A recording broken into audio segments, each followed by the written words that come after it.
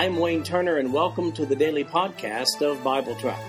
I've developed Bible Track to be both a commentary and a daily Bible reading schedule. These podcasts cover the text and commentary, which may be found at www.bibletrack.org. So, for those who have a busy schedule but do have time to listen to the Bible being read, this podcast is for you. At the end of 1 year, you will have gone completely through the Bible. In today's reading, we'll be looking at Ezekiel chapters 42 and 43. Chapter 42 is more about the dimensions of the new temple. Beginning with verse 1, Then he brought me forth into the outer court, the way toward the north, and brought me into the chamber that was over against the separate place, and which was before the building toward the north. Before the length of 100 cubits was the north door, and the breadth was 50 cubits. Over against the 20 cubits which were for the inner court, and over against the pavement which was for the outer court, was gallery against gallery in 3 stories. And before the chambers was a walk of 10 cubits breadth inward, and a way of 1 cubit, and their doors toward the north. Now the upper chambers were shorter, for the galleries were higher than these, than the lower, and than the middlemost of the building. For they were in 3 stories, but had not pillars as the pillars of the courts. Therefore the building was straitened more than the lowest and the middlemost from the ground. And the wall that was without over against the chambers toward the utter court to the forepart of the chambers, the length thereof was 50 cubits. For the length of the chambers that were in the utter court was 50 cubits, and lo, before the temple was 100 cubits. And from under these chambers was the entry on the east side, as one goeth into them from the utter court. The chambers were in the thickness of the wall of the court toward the east, over against the separate place, and over against the building. And the way before them was like the appearance of the chambers, which were toward the north, as long as they, and as broad as they, and all their goings out were both according to the fashions, and according to their doors. And according to the doors of the chamber that were toward the south was a door in the head of the way, even the way directly before the wall toward the east, as one entereth into them. Then said he unto me, The north chambers and the south chambers, which are before the separate place, they be holy chambers, where the priests that approach unto the Lord shall eat the most holy things. There shall they lay the most holy things, and the meat offering, and the sin offering, and the trespass offering, for the place is holy.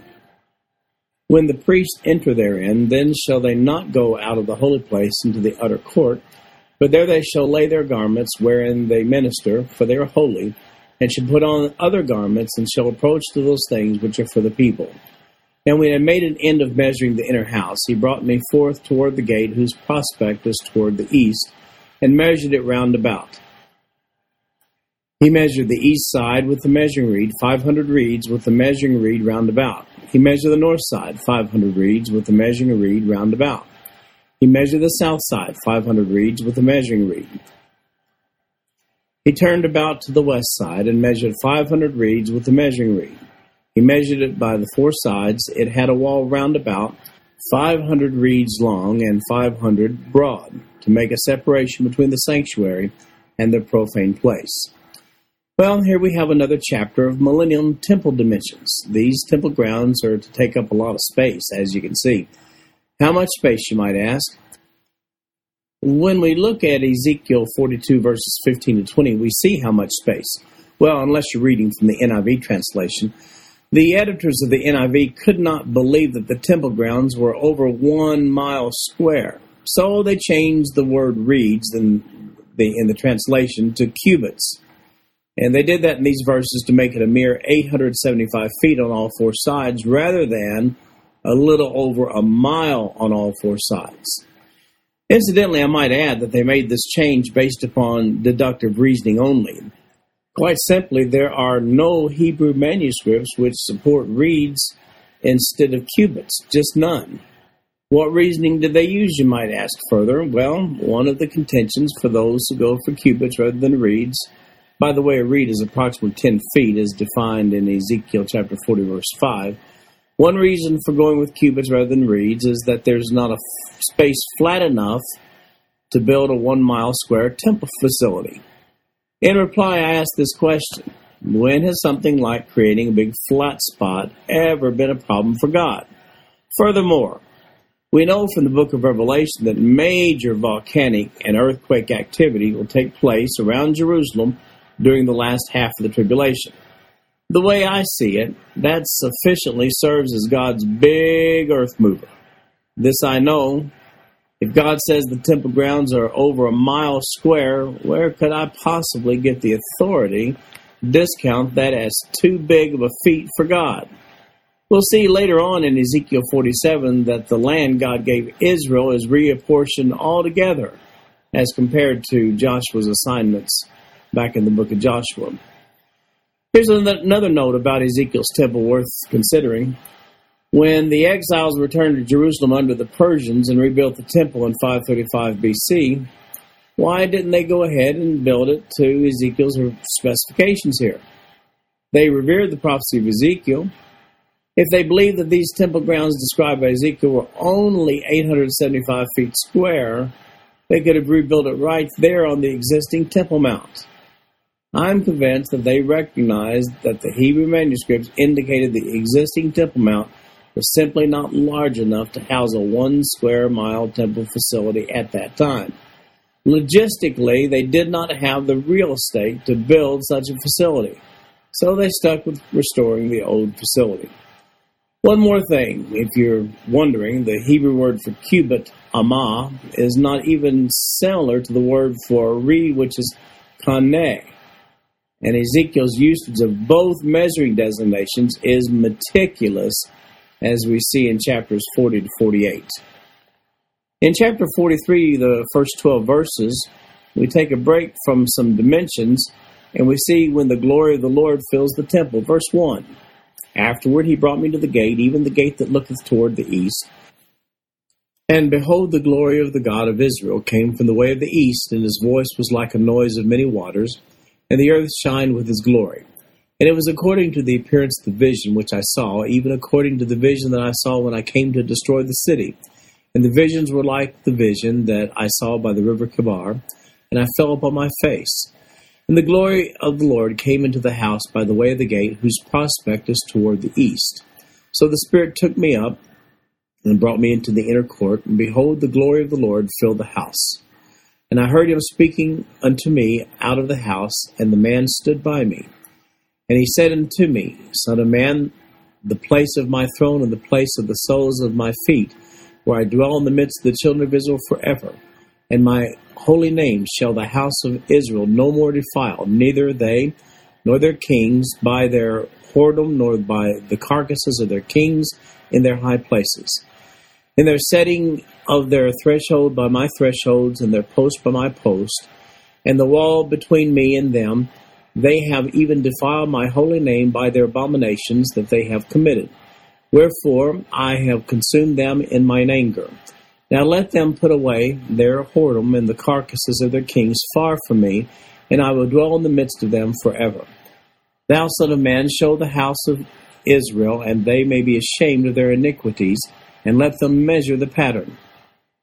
And if they be ashamed of all that they have done, show them the form of the house, and the fashion thereof, and the goings out thereof, and the comings in thereof, and all the forms thereof, and all the ordinances thereof, and all the forms thereof, and all the laws thereof, and write it in their sight, that they may keep the whole form thereof, and all the ordinances thereof, and do them.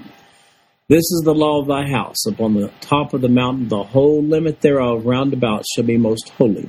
Behold, this is the law of the house. Ezekiel has the vision of the glory of the Lord filling the new temple. That's the millennial temple. There's the description in verse 2 when it says, And behold, the glory of the God of Israel came from the way of the east, and his voice was like a noise of many waters, and the earth shined with his glory. Ezekiel identifies this glory of the Lord here in verse 3 as that which he saw in Ezekiel chapter 1 when he received the vision alongside the Kibar River. Incidentally, when the tabernacle was dedicated in Exodus chapter 40, and again when Solomon's temple was dedicated in 1 Kings chapter 8, 2 Chronicles chapter 5, the Shekinah glory filled each of these dwelling places of God. So, it's typical, and it's what we expect, to see the glory of the Lord fill the new millennium temple. Now, we have then the altar that's described in Ezekiel chapter 43, verses 13 to 27. Verse 13. And these are the measures of the altar after the cubits. The cubit is a cubit, and in handbreadth. Even the bottom shall be a cubit, and the breadth of a cubit. And the border thereof, the edge round about, shall be a span. And this shall be the higher place of the altar. And from the bottom upon the ground, even to the lower settle, shall be 2 cubits, the breadth 1 cubit, and from the lesser settle even to the greater settle shall be 4 cubits, and the breadth 1 cubit. So the altar shall be 4 cubits, and from the altar and upward shall be 4 horns. And the altar shall be 12 cubits long, 12 broad, square in the 4 squares thereof.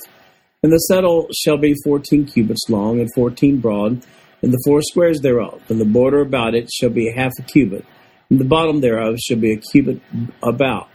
And his stairs shall look toward the east. And he said unto me, Son of man, thus saith the Lord God, these are the ordinances of the altar in the day when they shall make it, to offer burnt offering thereon, and to sprinkle blood thereon. And thou shalt give to the priests the Levites, that be of the seed of Zadok, which approach unto me to minister unto me, saith the Lord God, a young bullock for a sin offering. And thou shalt take of the blood thereof, and put it on the 4 horns of it, and on the 4 corners of the settle, and upon the border round about. And thou shalt cleanse and purge it. Thou shalt take the bullock also of the sin offering, and he shall burn it in the appointed place of the house without the sanctuary. And on the 2nd day thou shalt offer a kid of the goats without blemish for a sin offering, and they shall cleanse the altar, as they did cleanse it with the bullock. When thou hast made an end of cleansing it, thou shalt offer a young bullock without blemish, and a ram out of the flock without blemish. And thou shalt offer them before the Lord, and the priest shall cast salt upon them, and they shall offer them up for a burnt offering unto the Lord. 7 days shalt thou prepare every day a goat for a sin offering. They shall also prepare a young bullock, and a ram out of the flock without blemish. 7 days shall they purge the altar and purify it. They shall consecrate themselves. And when these days are expired, it shall be that upon the 8th day and so forward, the priest shall make your burnt offerings upon the altar, and your peace offerings, and I will accept you, saith the Lord God. Well, Ezekiel goes into some detail here, giving a description of the altar in the millennial temple, and the cleansing sacrifices that would be necessary. It's just like the old days with the tabernacle and also Solomon's temple. Notice here that Zadok's priests are pressed back into action for this particular occasion. If you want to see more about them, look at my commentary on 1 Chronicles chapter 6 regarding the significance of Zadok. Now you might wonder, well, why the sacrifices at all? Well, they serve as a memorial, apparently, of the way things were. We know that sacrifices never, ever, ever eliminated sins. Only Christ is capable of doing that. The Old Testament sacrifices previewed Christ's sacrificial death. The millennial sacrifices are likewise looking back as memorials of Christ's death. We have some other passages where sacrifices are to be offered during the millennium. We see it in Isaiah 56:7, which says, Even them will I bring to my holy mountain, and make them joyful in my house of prayer. Their burnt offerings and their sacrifices shall be accepted upon mine altar, for mine house shall be called an house of prayer for all people. Then in Jeremiah 33:17 and 18 we find this, For thus saith the Lord, David shall never want a man to sit upon the throne of the house of Israel, neither shall the priests, the Levites, want a man before me to offer burnt offerings, and to kindle meat offerings, and to do sacrifice continually. Then we find other references to this in Ezekiel chapter 40, verses 41 and 42, Ezekiel 44, verse 11, Ezekiel 46, verse 24, Zechariah 14, verse 21, and Malachi chapter 3, verses 3 and 4. All of those passages that I just mentioned have references to offering a sacrifice before the Lord, and that's during the period of the millennium. So as we said before, these sacrifices will be offered as memorials, not as sin coverings. It's interesting, though, that the blood never loses its significance during the millennium. Finally, let me say that this altar will be very large, about 30 feet or so square at the base and approximately 20 feet high.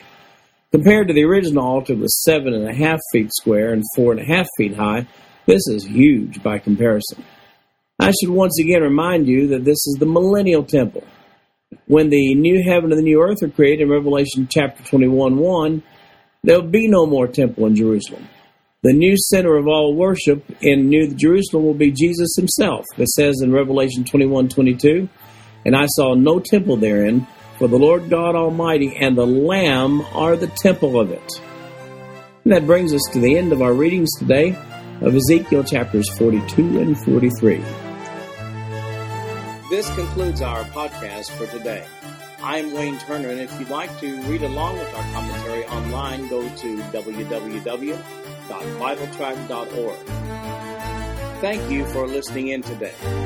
The background music for these podcasts is an original composition written by the music director of Faith Bible Church, Paul Walker.